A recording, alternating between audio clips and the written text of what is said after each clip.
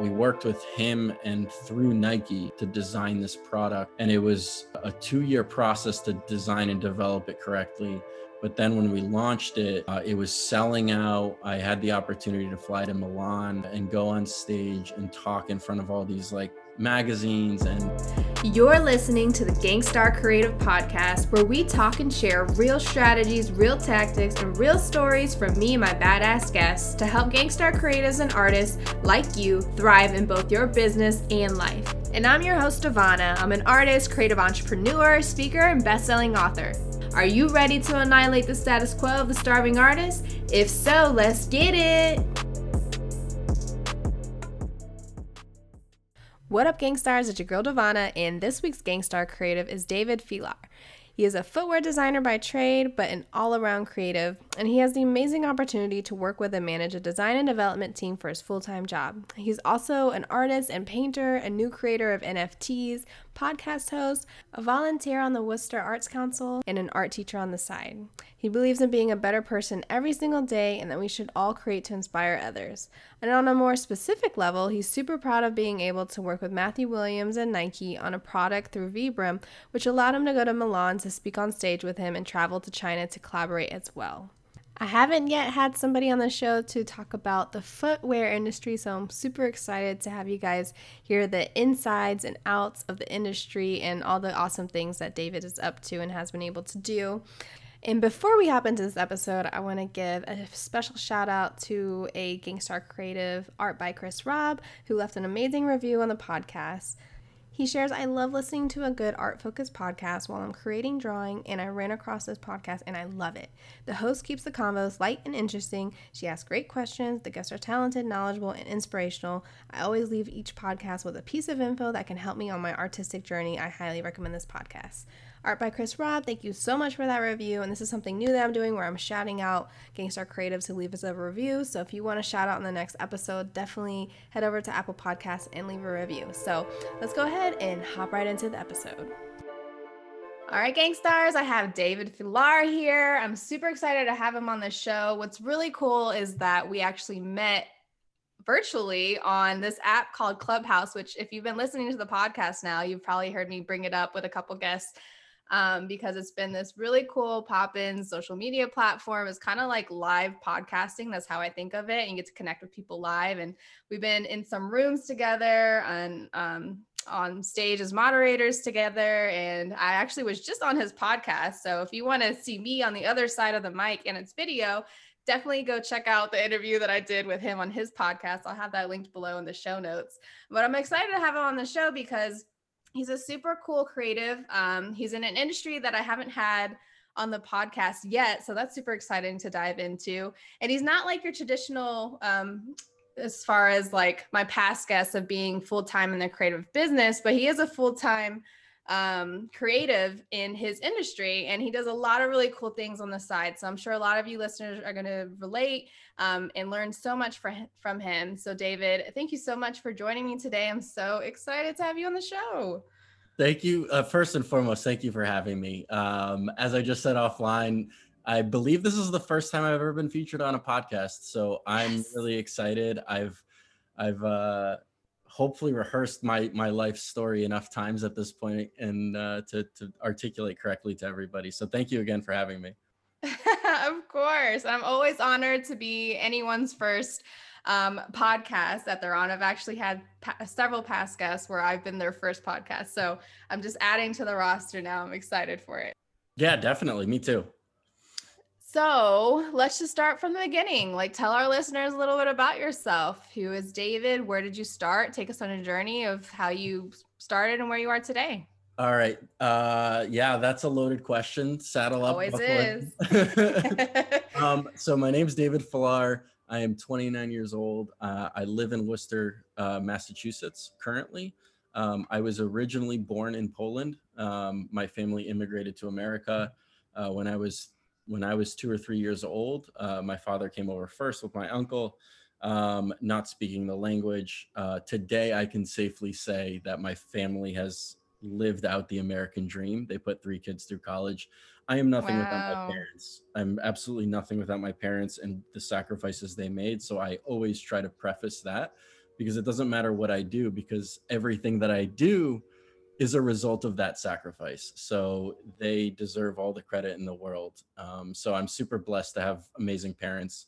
And that really a lot of what I do, it stems from that immigrant mindset, that immigrant blood, that hustle mentality. I grew up in Connecticut. That was where I spent most of my childhood.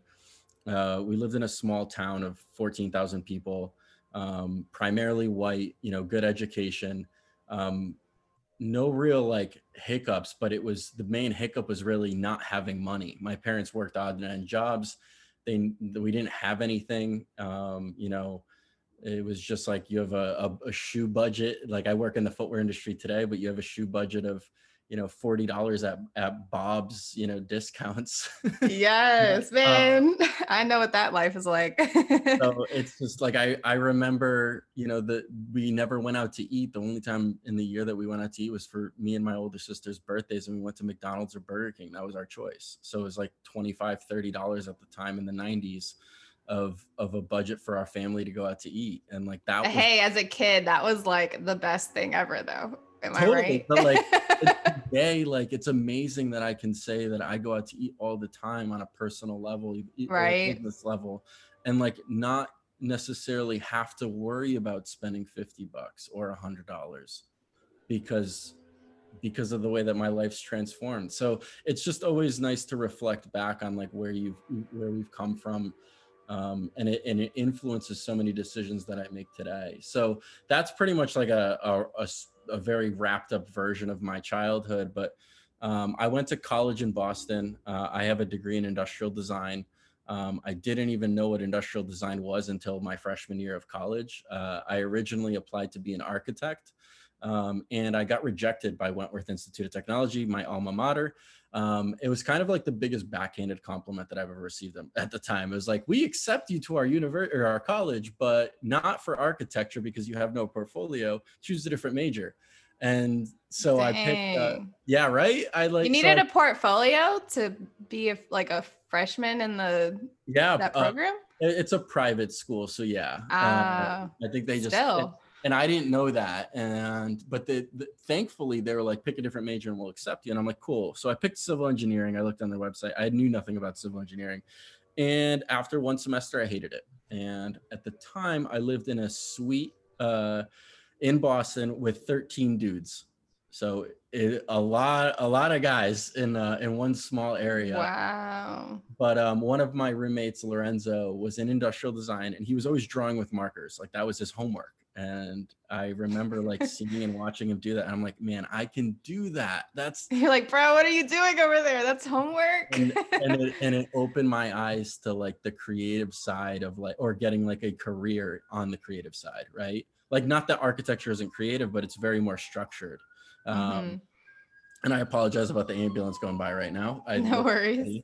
Um, but yeah, it opened my eyes. I switched majors, and then 4.5 years later, I got my degree in industrial design. And through that process, my junior year, I really like started falling in love with the idea of becoming a footwear designer. I met some people along the way. My eyes got opened up to certain things, the hype beasts of the world, and events in person where people are, doing footwear drops and things like that. And I just remember being like, man, this is something I want to do. And I remember going to, and I really owe this to this guy, Michael Petrie. He was the creative director of Fry Boots. It's a New York City kind of luxury boot company.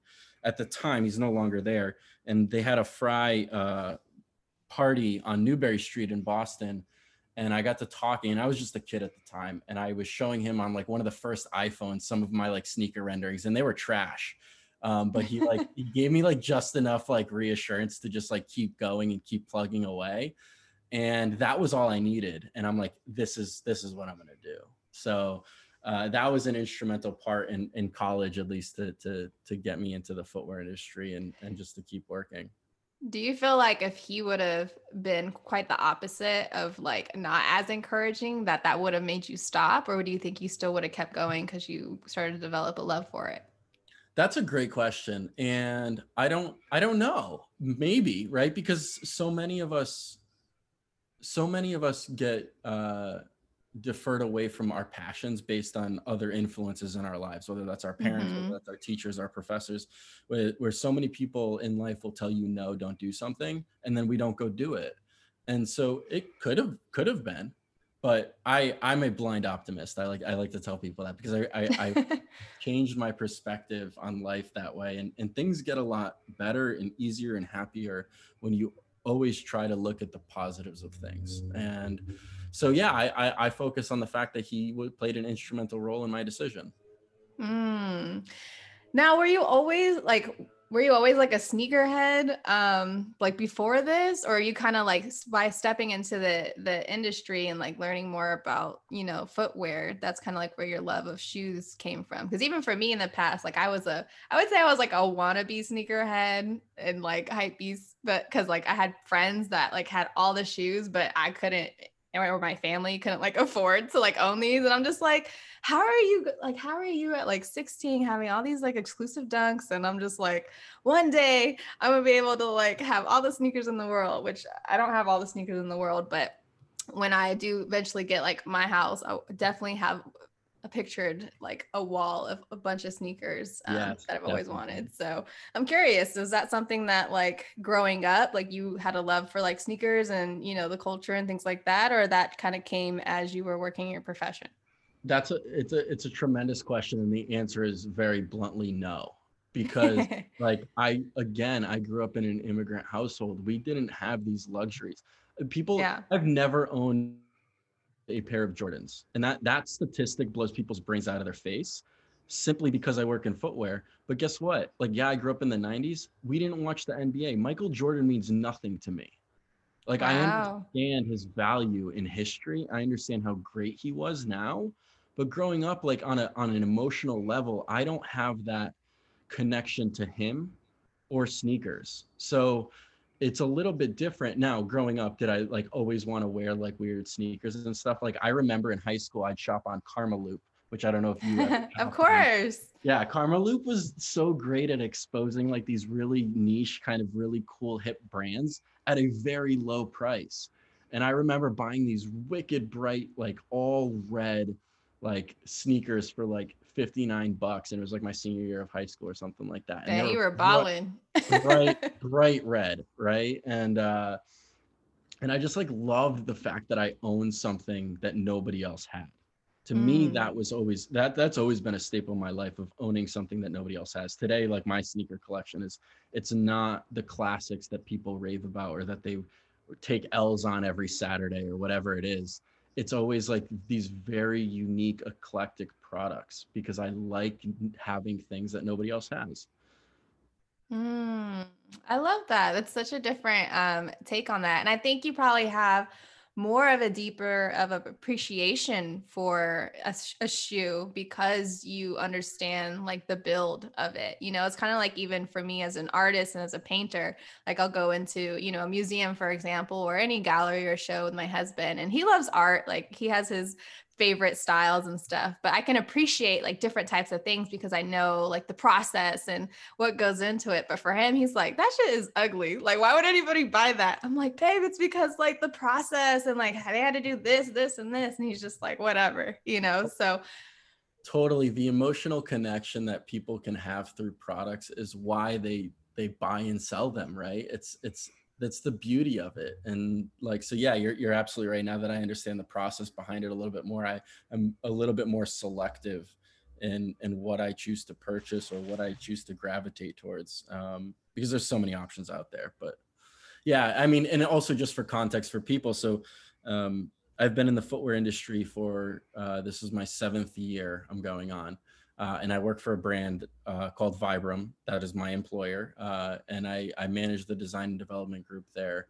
I get to work with wonderful humans within the organization. And I'm a big people person in general. And I get to work with a number of brands across the globe, ranging from Nike to Timberland to New Balance to anything in between, the military. So that it's provided a tremendous of opportunity. And I would, you know, I'd be lying if I said that my employer hasn't been so supportive in my career thus far, because they totally have, and that's why after 7 years I'm still there, right?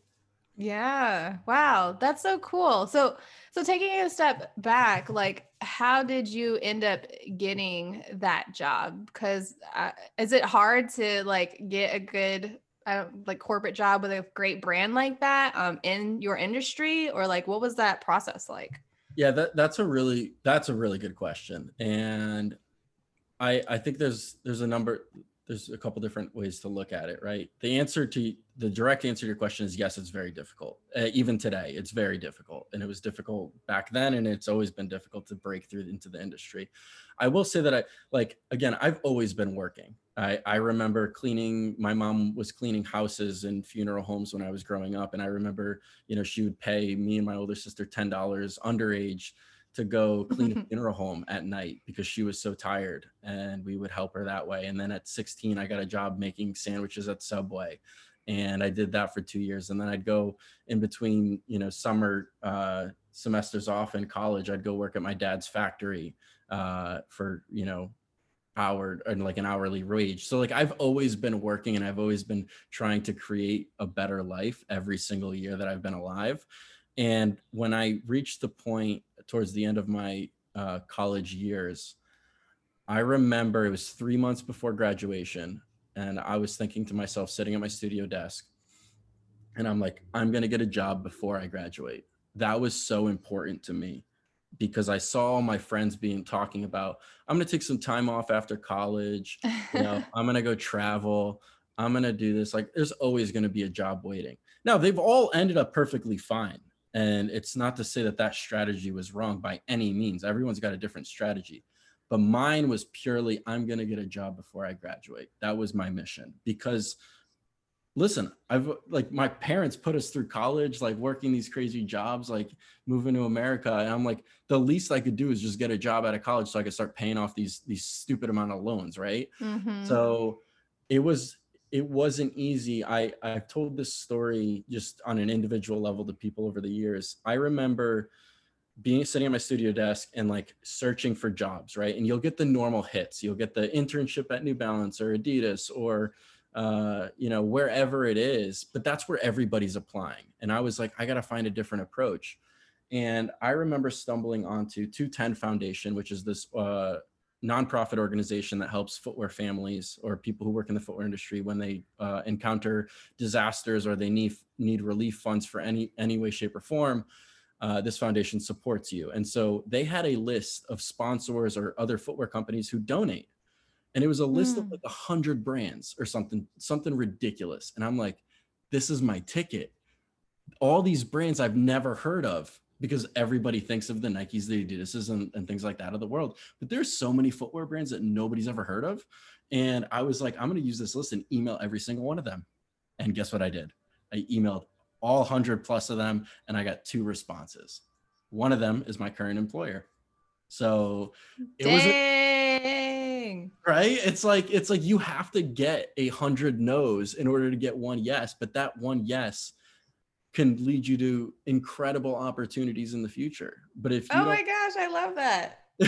right? That's such a good story. And just like for everybody listening, I just feel like there's so many people, and not targeting you, whoever is listening right now specifically, but it's just like some people don't put in that effort. Like you emailed 100, probably 100 plus people, where people are like, I can't find a job. I can't, do this or that. And it's like, what exactly have you even like, what work have you put in? Like, have you really put in the work? Are you kind of half-assing it, but like just hearing that is just like a true testament to like the hustle and like your determination to reach that goal of yours. Cause it also reminds me of my husband, because when he was, before we had our business, he was going to school for IT. And so he was wanting to get in like a leadership development program in like a Fortune 500 like company or, higher. And he had to do the research and find every single corporate company that had a leadership development program. And best believe he emailed every single one of them. It was like 100 plus companies, and he ended up Totally. like landing one. So I love that. It works. Like that type of, sweat equity works. Yeah, people are too easy to give up, and they think that, oh, I've emailed 10 people and I've heard back from none. And I'm like, okay, well, email another 10 and then another 10 until you do get a yes, because Hmm. it's too competitive. There's too many people on this planet competing for the same amount of jobs. Yeah. What are you doing to differentiate yourself? Are you willing to actually, if this is, I always dilute it down to this. If you're applying for a job that you really love, how far are you willing to go to get that job? Are you willing to send 100? Because if you're willing to send 10, it's not the job for you. That's my immediate reaction is I don't think you love this career path. Yeah. I mean, that's facts. I mean, even like when we like even for our company, we would hire like part-time contractors and stuff, and we would get applications. I'm the one that always had to handle it. And these applications that I would get, I'm just like, you didn't even try. You didn't even like look into our company. Like I'm like, this is why people aren't getting jobs, is because they're not like they don't care enough, to get the job or to make a living or whatever. And Yeah, it's so, not that they're not skilled or they're not qualified. It's that they don't build a story around themselves. hmm, yeah, man, that's so good. Congrats on that, by the way. I know that was a while ago, but like, wow. Now, was there like a determining factor that made them choose you over like another applicant, or like was there a story behind like how they that's hired you? that's an amazing question. I'm just gonna keep saying that every time you ask a question.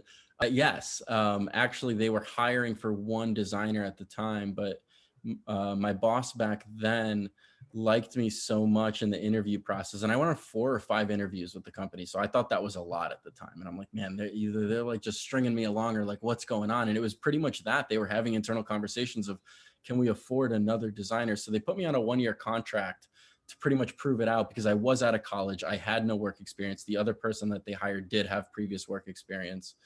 And so I think it was like 3 months in that my boss was just like, all right, fuck the contract, like you're hired.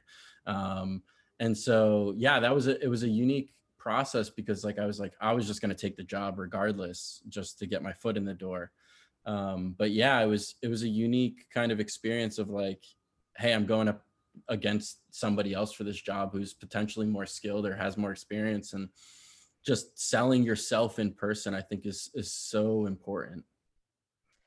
Did you feel like there was a lot of pressure on you that first year, since it was like a first year contract, basically like a test trial on you? Honestly, no. I've never it's interesting you asked that question, because I've never thought about it. Like I've never I I remember being so in love with the job. I remember the first months. I Mm. remember getting chills every single day I walked into that door, and being able to draw every single day and getting paid for it. That, again, coming from my background, that blew my fucking brains out. It was like, I'm getting paid to create. Are you kidding me? Like, so no, there. I'm too competitive. That like just thought never crossed my mind, because I'm always in competition with myself. I don't give a shit who's sitting next to me. I'm always gonna Yeah. be better.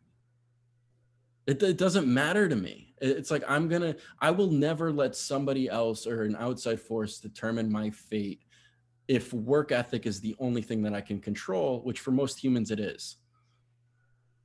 Mm. I love that. Now, I don't know if you brought this up earlier, but were you always creative and like drawing and things like that? Like before, I know when you went to when you first applied for college, like that wasn't like the industry that you wanted to major in. But before that, like were you always like creative and just kind of never thought that that could be something you could do, or literally in college, that's when like you started Yeah, I mean, your. I always gravitated, like I always liked art.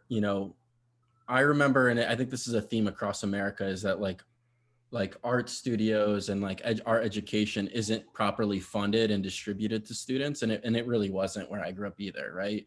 But I remember loving like doing wood shop, and I remember loving doing art classes, and I was always like sketching or doodling, the classics, right? Like I have this vivid memory of my youth, like sitting on the sidewalk in our street growing up, and I would just like draw my neighbors' houses. And that's why I wanted to be an architect. Like I love drawing houses. And I Mm. remember like this family walked behind me with this stroller. I don't know why I vividly remember. And they were like, "Oh, that's so good."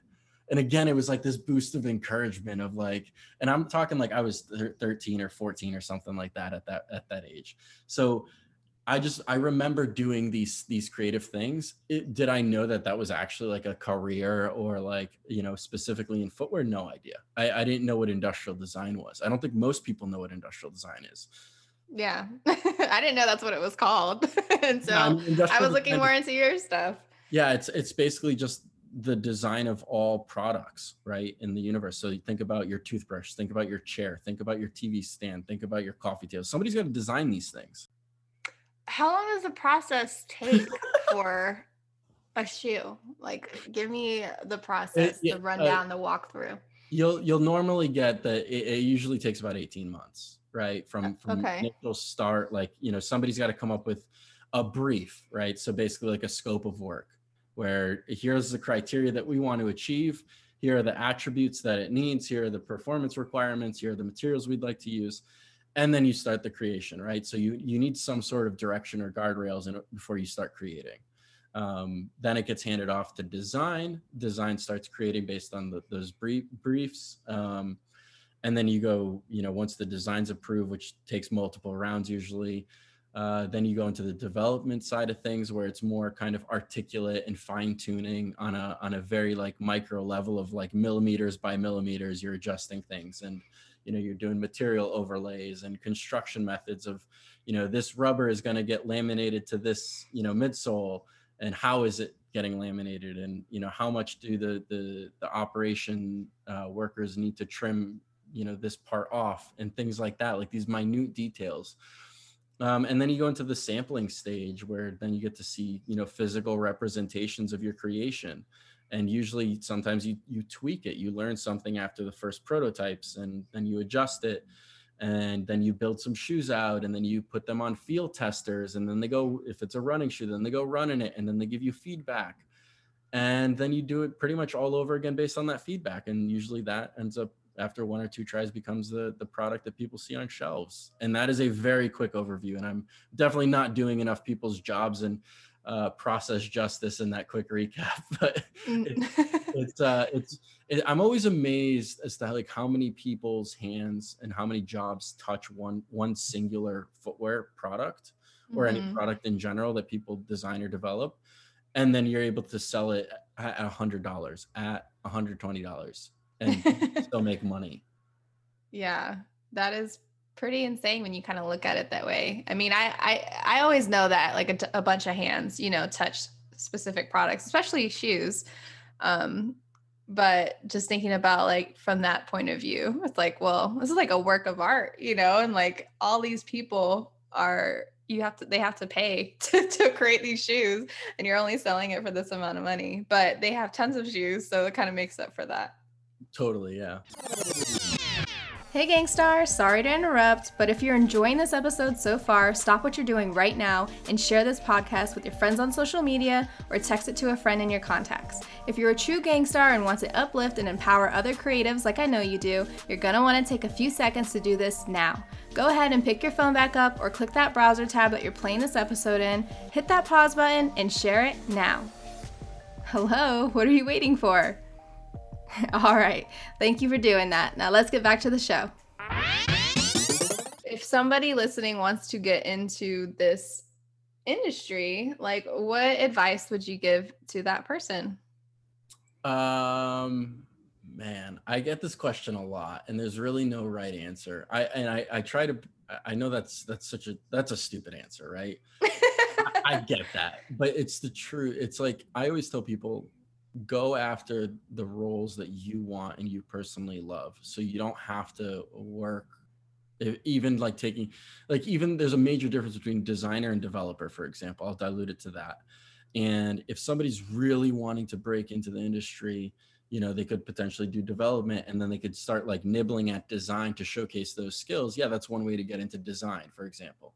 Or, a lot of designers ask the question of like, what 3D software do I need to know? Like, is the world going more 3D these days and more digital versus like, should I focus on hand sketching? And the answer is like, well, what do you excel at? What are you passionate about? Do you love hand drawing, or do you want to use the computer all day? Do you want to learn 3D? Because if you're forcing yourself to learn something, what makes you think that you're going to be successful at that job? It's like growing up. I used to hate reading. I still to this day like struggle with it. But growing up, they'd force us in English class to read these stupid books that nobody really cared about, right? Today, I love reading books that I actually have interests in. It doesn't Mm-hmm. mean I'm a bad reader, and it doesn't mean I hate reading. That's an extreme. But my 18 years of my former life was for these books forced in my face, and no wonder I didn't like them because I didn't choose them. The same concept can be applied to your career path. If you don't love doing one aspect of it, don't focus on it. Get really good at something else, and that's the value you're going to bring to that employer. So I get the question of like how to get into the industry and like what should people focus on, but there's really no one right answer. I always go back to like, what do you focus on your strengths? What value can you bring to somebody else? Now, say someone has all the skill sets, right? They've practiced, they know exactly what they want, they know exactly what position they want to get into. What some advice would you give to that person? Um, just work really hard. I I mean, if you have all the skill sets, you're gonna get a job, right? I think that's the and be a decent person. Don't be a dick. Nobody likes working with people that aren't fun to work with. And I Mm-hmm. and I think emotional intelligence is more and more of a requirement these days than ever before versus IQ. And I see it in my practice. I see it in the world around me. I see it with my colleagues, my peers, my friends, business relationships. People don't want to work with bad people. So if you have all the skill sets, I would say tailor those to accentuate who you are as a person. What's your personality, and how do you elevate that to cross pollinate into the professional world? Because when you have a gold mine of a person who's just really easy to work with, who's fun, who's outgoing, even if you're introverted, it doesn't really matter. If you're able to like hone in on that, being like, I'm really good at working by myself, but I'm really collaborative via email, like leverage that. Like there's no one or wrong way to go about it, but I always think about like the hiring process, and it's like, am I willing to sit on an airplane for 17 hours going to China for a designer development trip with this person? To me, that question is going to answer a lot of things about whom we're hiring, right? Mm-hmm. That's a long period of time to get to know somebody. So being able to answer that question confidently, yes. And I know that's very specific to footwear, but I think it's important because at the end of the day, in any profession, we're all human and you're working with other people. And so your skills are only going to take you so far. You have to elevate your persona and who you are. That's good. Speaking of going to China, I saw that you mentioned you've, worked on a really cool project and got to, speak on stage in Milan and go to China to collaborate. Are China visits like frequent for you with your position? Was it Yeah. more just for this project or like? Pre-COVID, we usually go to China like twice a year, right? I think that's Hmm. that's pretty standard in the footwear industry, depending on your position, depending on your role. Obviously, there's always nuances, but it's fairly that's fairly traditional. The project that we spoke about, I'm really fortunate and I'm very, very blessed, and I loved that I was able to be part of this. Was we worked at work on a collaboration with Matthew Williams, who's a fashion designer who owns his own brand called Alix, and now he's the creative director of Givenchy. But we worked with him and through Nike to design this product. And it was a 2-year process to design and develop it correctly. But then when we launched it, it was selling out. I had the opportunity to fly to Milan and go on stage and talk in front of all these like magazines and be on stage with him and another colleague of ours at work, just to really tell that story. And then 2 weeks later, I'm on a plane going to China to do further development with him. And it was just, I look back and I think a lot of people, hopefully can do this. in their lifetime is, no job's perfect, but we're willing to do the jobs and the roles that aren't as fun if they're outweighed by the golden nuggets throughout the year. And this is one that, like, to me, like, I get chills talking about, and it just provided me so much value. And like, I will forever remember these trips and these things and these experiences and talking and, being in a foreign country, with somebody, to get to know them and what they do on a personal level is so amazing. And so, yeah, going to China in itself is always special to me. I used to hate it, and I'll openly admit that. And it sounds really stupid, but I've learned to love it.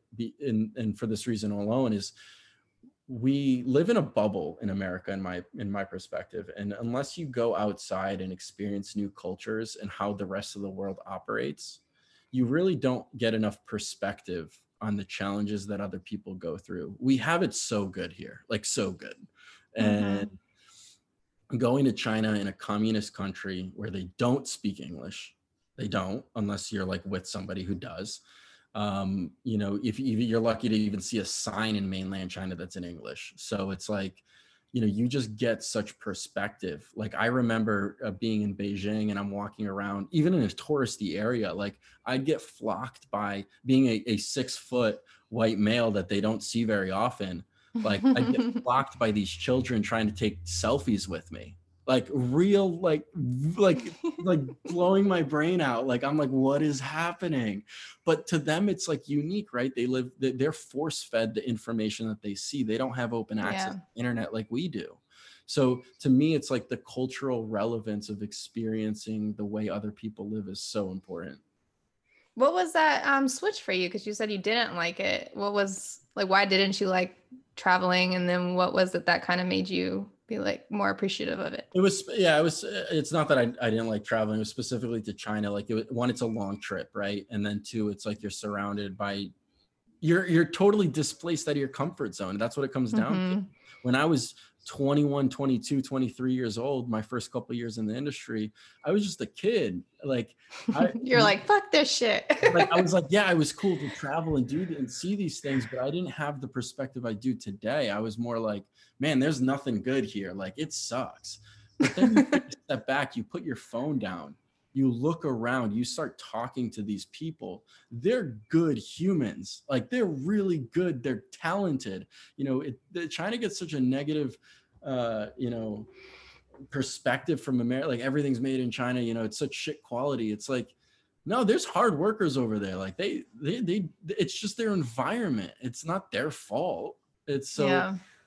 I don't know. To me, it was just a growth opportunity. It was just, you have to put yourself in these uncomfortable positions. You have to experience new things, and these things take time. It's not always like a magical, moment of like, aha, that's why. It's just, it takes years. It takes time to like gain this type of perspective, in my opinion. Yeah, for sure. And you also, kind of taking a turn here out of your main course of work. You also paint, you also teach art classes, you volunteer at the City Art Council. Tell our listeners a little bit more about kind of like your side hustles and side passions that you do. Sure. No, this is a good kind of digression. It's a loaded question, right? And I think I've always had that hustle mentality. I always poured myself into anything I do. I feel like anything I try, I always go like 100% at. Like, there's no half pregnant for me. Like, I'm all in or I'm not. And so anytime I try something new, I really devote myself to learning that craft.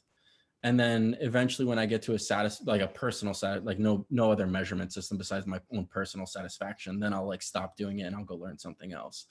But there's a key point in my life, and I won't go into the details, but I had I won't use the word traumatic, but it was just a life altering event, where my perspective again shift, where everything that I was building up in my life came crashing down, and I had to reevaluate everything around me and what I was really doing with my life. And it changed my perspective because back then, and this was at like 24, 20, no, 25, 26 years old, where I'd work really hard. I'd work 50, 60 hours a week at my day-to-day job. And then I'd go home and I'd sit and we'd watch Netflix, and you'd just go through life. And then you'd go, enjoy weekends, and you go on a vacation once or twice a year.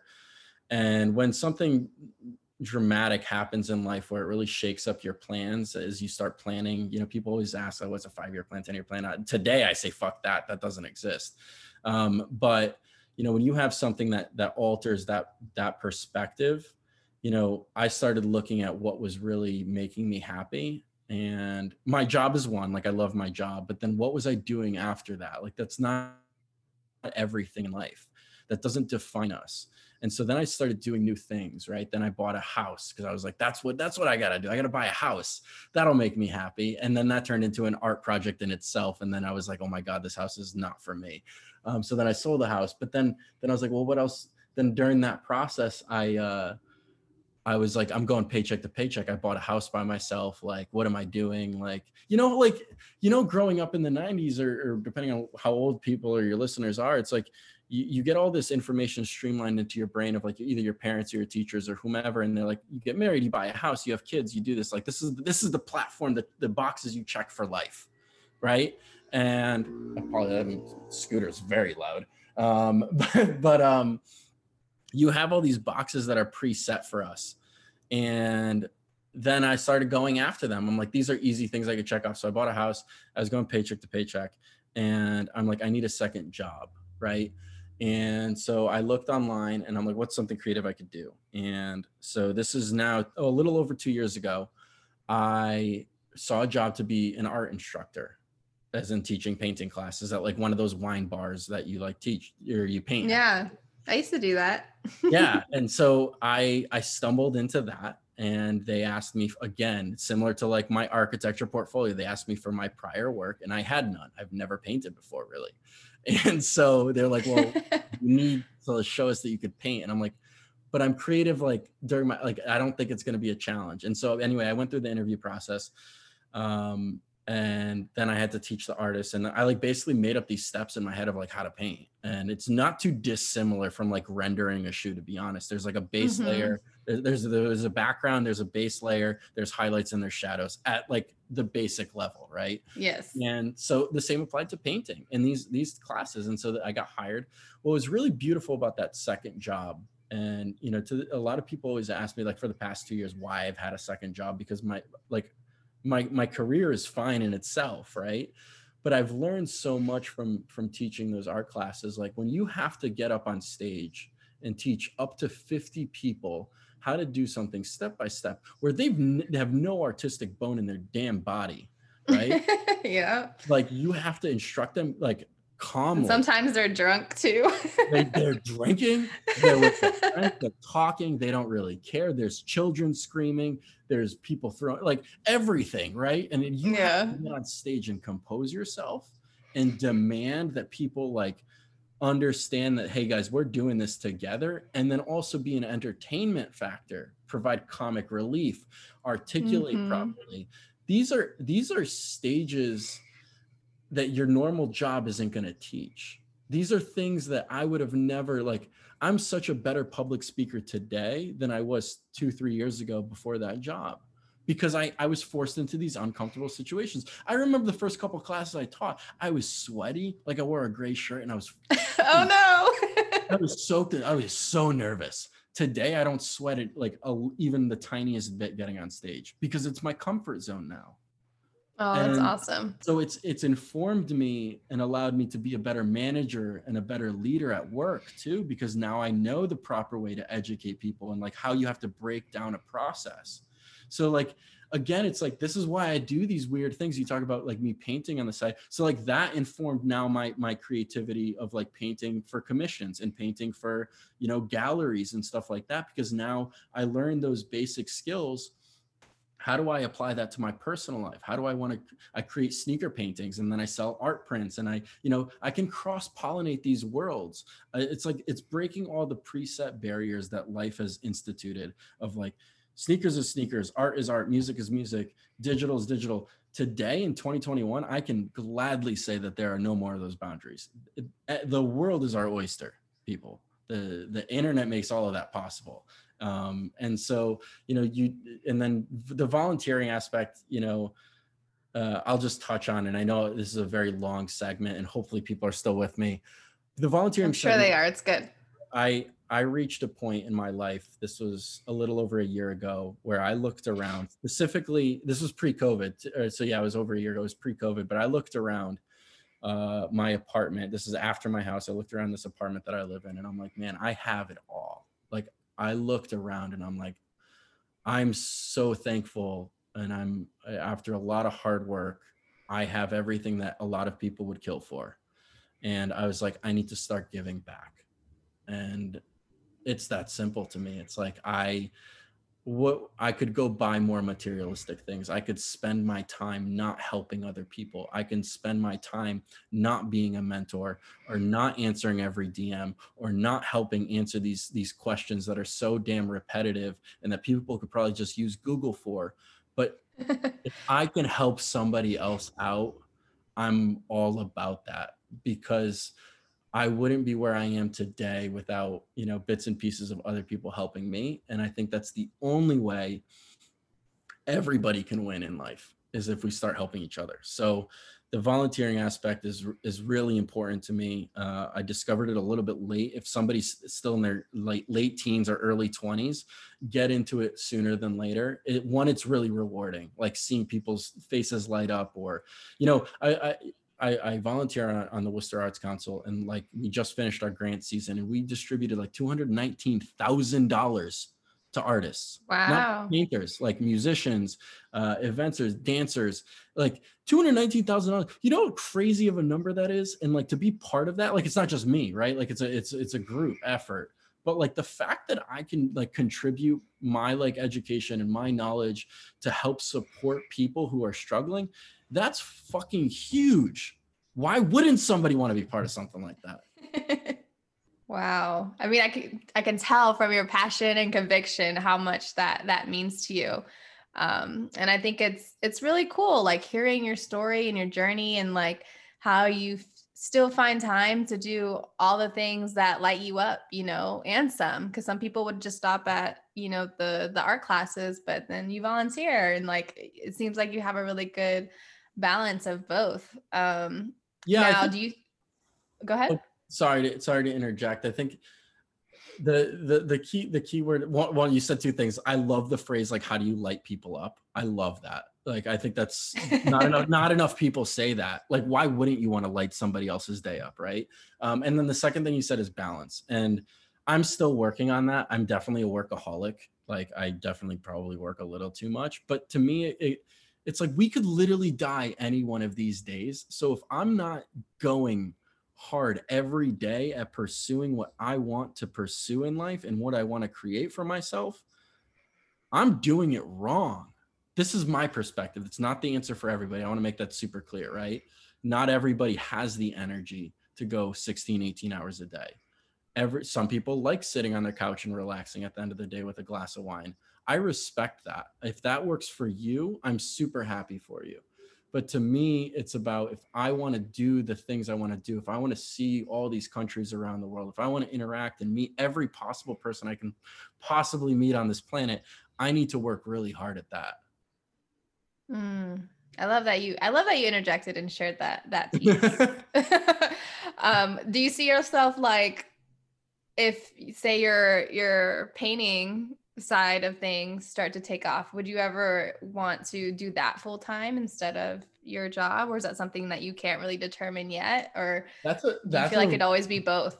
Yeah, that's a really good question, and I think this will help people that are kind of teetering between like a 9 to 5, even a 9 to 5 that they hate just to pay their bills, and then the creative side of them. And somebody on Clubhouse said this, and I really wish I remember who said this, but they shared something that really opened my eyes, and it was like, and I'm totally gonna butcher this, but it was like, Batman can't be Batman at night without being Bruce Wayne during the day. And to me, if you think about that, you can Hmm. live two lives. You can be creative at night and fulfill that part of you. You don't have to go, it doesn't have to be 100% all the time. Like, there can be, to the word balance, like you can work a 9 to 5 to support and make you happy on the side. Now, granted, if you can sustain yourself, to answer your direct question, if you could sustain yourself and be happy, or the majority of the time, I don't know if there's such a thing as 100% happiness, but if you could sustain yourself doing a passion of yours full time, then absolutely. But there's a lot of factors that go into that. I've thought about that question for myself personally, and I'm just a big believer that you can make as much time for yourself, or for anything, as humanly possible, right? Like there's always time to pursue another passion. You just have to get rid of something else. And if that means no watching TV, or not talking to your parents, one night less a week, or if that means seeing your family less, again, it's all up to the individual. I personally don't know if I would go 100% into painting. I love painting. I love creating an emotion when people receive my paintings. Like last week, somebody created they found me on TikTok. They purchased the painting off my Etsy. Then they made a TikTok about that painting. That to me, like That's those so three, dope. that's three. Congrats. Thank you very much. That's 3 tiers of love, right? One, you appreciated my content and my TikTok. Then you went out of your way to purchase and pay me for the artistic value I've brought you, right? Then you loved it so much you created content around my work. That to me is like the greatest feeling, like where somebody's able to share the amount of love you put into a piece of art or creative to build more content around it. Like that blows me away, right? But I struggle with the idea of going full time into anything, right? Like even 16 hours a day doing one thing. I don't think that's sustainable in the long run, because as soon as a lot of times when you monetize something or do it like full time or go all in, you like lose a love for it. And I know that's, some people are probably going to disagree with that statement, but that's also because I haven't tried that fully yet. But that's just like my preconceived kind of listening and talking and understanding what other people have tried or done in the past. But I think that I would lose my love for creating artwork if I went full time. I still think I have the time and the ability, the weekends, the nights, to have that energy to create. Like I still have goals, right? Like I want to do my first mural eventually. Like that's a goal of mine, like in the art space. I don't know if I'm going to be good, but I'm going to try it. I'm going to get somebody to take a flight risk, right? Uh, Yeah. and then I'll see if I love that. Maybe I'll do another one. Maybe that turns into my 30-year career as painting murals. I don't know, but I'm willing to try it. Do I think today painting with oils or acrylics is my full-time job? No, I don't think so. I love doing it part-time. I love being able to have a second source of income from it. But I use that second source just to fund more art. Like, what else do people do with like extra money? I don't know. They usually buy materialistic things. I just buy more art with it. I mean, it's typically like, a full cycle, I think, with anything, especially when it comes to creative businesses or just any creative side hustle that you get money for. You usually try to put as much of it back into the business that you can so you can continuously, grow and evolve. Yeah, exactly. How do you deal with like creative burnout? So I find it very impressive that, not only are you creative in your day job, but you also do like the art classes, and then you still like create paintings on your own. And I know for me, when I used to do I worked for paint night doing paint classes, and like just doing paint night paintings all the time, I got creative burnout from that, to where like it was hard for me to paint like my own stuff, or put a paintbrush to the canvas for commissions and things like that. So do you ever experience that type of creative burnout, or do you just like just do it and just kind of do what you have to do? No, I love this question too. Burnout's real, right? Especially when you're nonstop all the time. And I always laugh, or like get a little like, blush a little bit when, people will slide into my DMs and call me like the Energizer Bunny or things like that. And like, it's like amazing. Like I experience burnout like every 2 weeks, people. And it's not, I know it's not healthy to say, but it's the truth. And maybe it's not that free. Maybe it's like every 2 to 3 weeks or something like that. But like, I'm getting better at it. I'm working with my therapist. I'm trying to like see the signs of when it's happening, and then trying different methods to working around it, or understanding when it's happening, and then being able to like avoid it, right? And like taking the time for myself. So like it's a work in progress, I would say. Like it's something that I experience very, very frequently. It'll shut me down for a day or two. Like I'll get really low for a day or two, and I'm not able to create. But I've learned to not fault myself during that time, because it's just part of the process, or that's how I look at it. Like if I make a list every single week of like the things I want to accomplish on the side, right? My side hustles, let's call them, and I only get to like 2 out of 6 of them, why would I fault myself for them? I made that schedule. Nobody else Yeah. is holding me accountable but myself. And I theoretically have all the time in the world. I'm going to live to 100 years old. So I got 3 more lifetimes. Who's rushing me to do that? Why would I have anxiety over not completing these things when I'm the one creating the list? So I've gotten better at that perspective side of it. In regards to like the creative burnout, which is like nothing's coming pen to paper or brush to canvas, right? That's a little different. I used to be able to say that travel was the biggest counter to that. I love traveling. I've been fortunate to visit 30 countries in 29 years of my life. That's Um, awesome.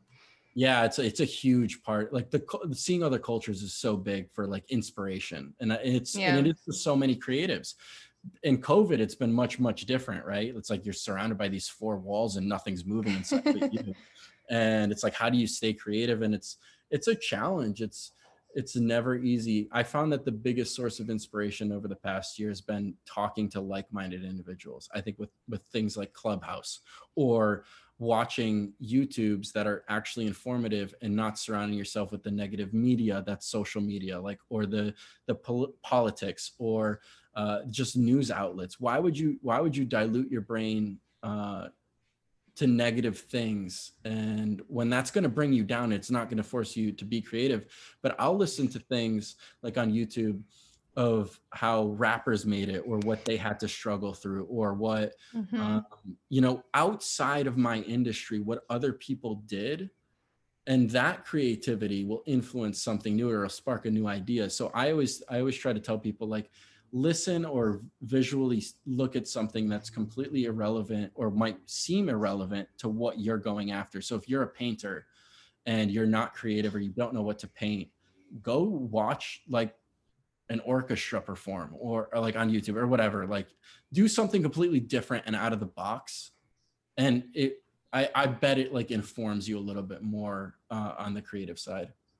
Yeah, no, I think that's awesome that you shared that, because that's something that I suggested to people too. And it's something that I do personally as well, because you can find inspiration from like anything, and people's stories can always light a fire in you, that you never knew existed. So I think that's really cool that you shared that.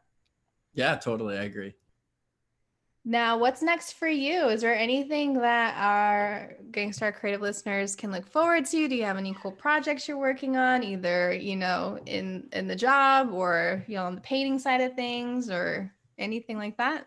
Yeah, on the job front, I can't share too much. I figured. I will say I'm really excited about the rest of 2021 for our brand and for our company. I think we're working on a lot of really, really interesting product and cool product, and working with other people that I think it's really important, and kind of like to be a staple in the industry, and continue to provide value to people, and share uh, creative from a different perspective. So I'm really excited on the work front for my full-time job, but I just can't share any details. On the personal side, the painting specifically side, I started like with acrylic paints, and I started with really like not photorealistic, but like I guess I call it like semi-photorealism, like try to be as accurate and detailed as possible types of paintings, to now I'm really trying to the momentum swing into like abstract work, because it's out of my comfort zone. I don't know anything about it. I also struggle, this is a controversial topic, but like I struggle with like abstract work, because like how does anybody place a value It's really in the eye of the beholder of abstract, right? Yeah. Like if it's detailed, if it's photorealistic, you can tell there's apples to apples you can measure. With abstract, it's in the eye of the beholder, which is exciting, but also concerning. But to me, that like dark sea that I don't know what I'm diving into is exciting for me. So on the painting front, I'm going to do a little bit more abstract work. And then I'm also I do a bi-weekly drop on NFTs with my painting. So I elevate my artwork to become digital and to become animated, and learning that new process has been super fun. Again, I was informed through Clubhouse about this space, and that digital space is so fun and to listen to and observe and be part of, really. And I don't do it for a monetary value in any way, shape, or form. Like I haven't made any money on it. I've lost money theoretically, but to me, it's more about the process and learning it, as it's going to become a staple in art in general moving forward. So that's going to be continual. But in terms of like big personal projects, I'm excited to hopefully get back to traveling this year. That's going to be really important. I'm taking some time off and going on a trip with a friend of mine to LA in a couple weeks. So I love visiting LA. Yeah, to me, that's going to be an instrumental source of inspiration for myself. And yeah, I don't know. I mentioned this a little bit earlier. I used to have a 5-year plan. I used to have 10-year goals. I want to be this job title by this date. I want this number of followers by this date. That's a bunch of fucking bullshit. And I apologize for cursing, but it's the truth. It's like life is going to slap you in the face and derail you completely. COVID is a pure and prime example of that. Everybody had a 5-year plan until COVID came around. And it's like, take things day by day. Things are going to change. Your process is going to change. Your creativity is going to change. Be more open-minded to doing new things. And I think more opportunities will present themselves for anybody. I love it. You guys, David has been an amazing guest. He has been dropping so many gold nuggets and value bombs. I love it so much. David, thank you so much for being on the show and allowing my podcast to be the first podcast platform that you are a guest on. So yay to that. Everybody go follow him on Instagram. I'm going to have all his links in the show notes below. Even check out his podcast. He has amazing guests on his show as well. Follow him on TikTok too, because he has really cool TikToks that he creates showing his artwork and process. So it's really cool. But yeah, just make sure you're following him, check out all his stuff. And David, thanks again for your time and being on the show with me. Thank you so much. This has been fun. It's always a good time to like reflect and talk a little bit about yourself. Like I try to get rid of ego as much as possible, but like, thank you for the opportunity. I massively appreciate it. And if anybody wants to reach out, my DMs are always open. I answer every single one of them. I answer every single comment. I'm more than happy to connect and try to support or help anybody. That's always a big thing that I try to end on, right? Lighting more people up. Boom. I love it. So you hear that invitation, guys. Use it. Take advantage of it. Well, don't take advantage of him, but take advantage of the opportunity to ask him any questions, gain some insight if you need it, and reach out. Don't be shy. If you enjoyed this episode, please subscribe, listen to a couple more episodes, and share it with a fellow Gangstar creative. I would also be forever grateful if you left a review letting me know what you loved and what you'd like to hear more of. And as a thank you for leaving me a review, I'll gift you both my 10 ways to create a Gangstar brand PDF and 5 ways to boost your online sales PDFs. Just screenshot your review and DM me the picture on Instagram at Devonna Stimson, and I'll send it right over to you. Until next time, cheers to annihilating the status quo of the starving artist.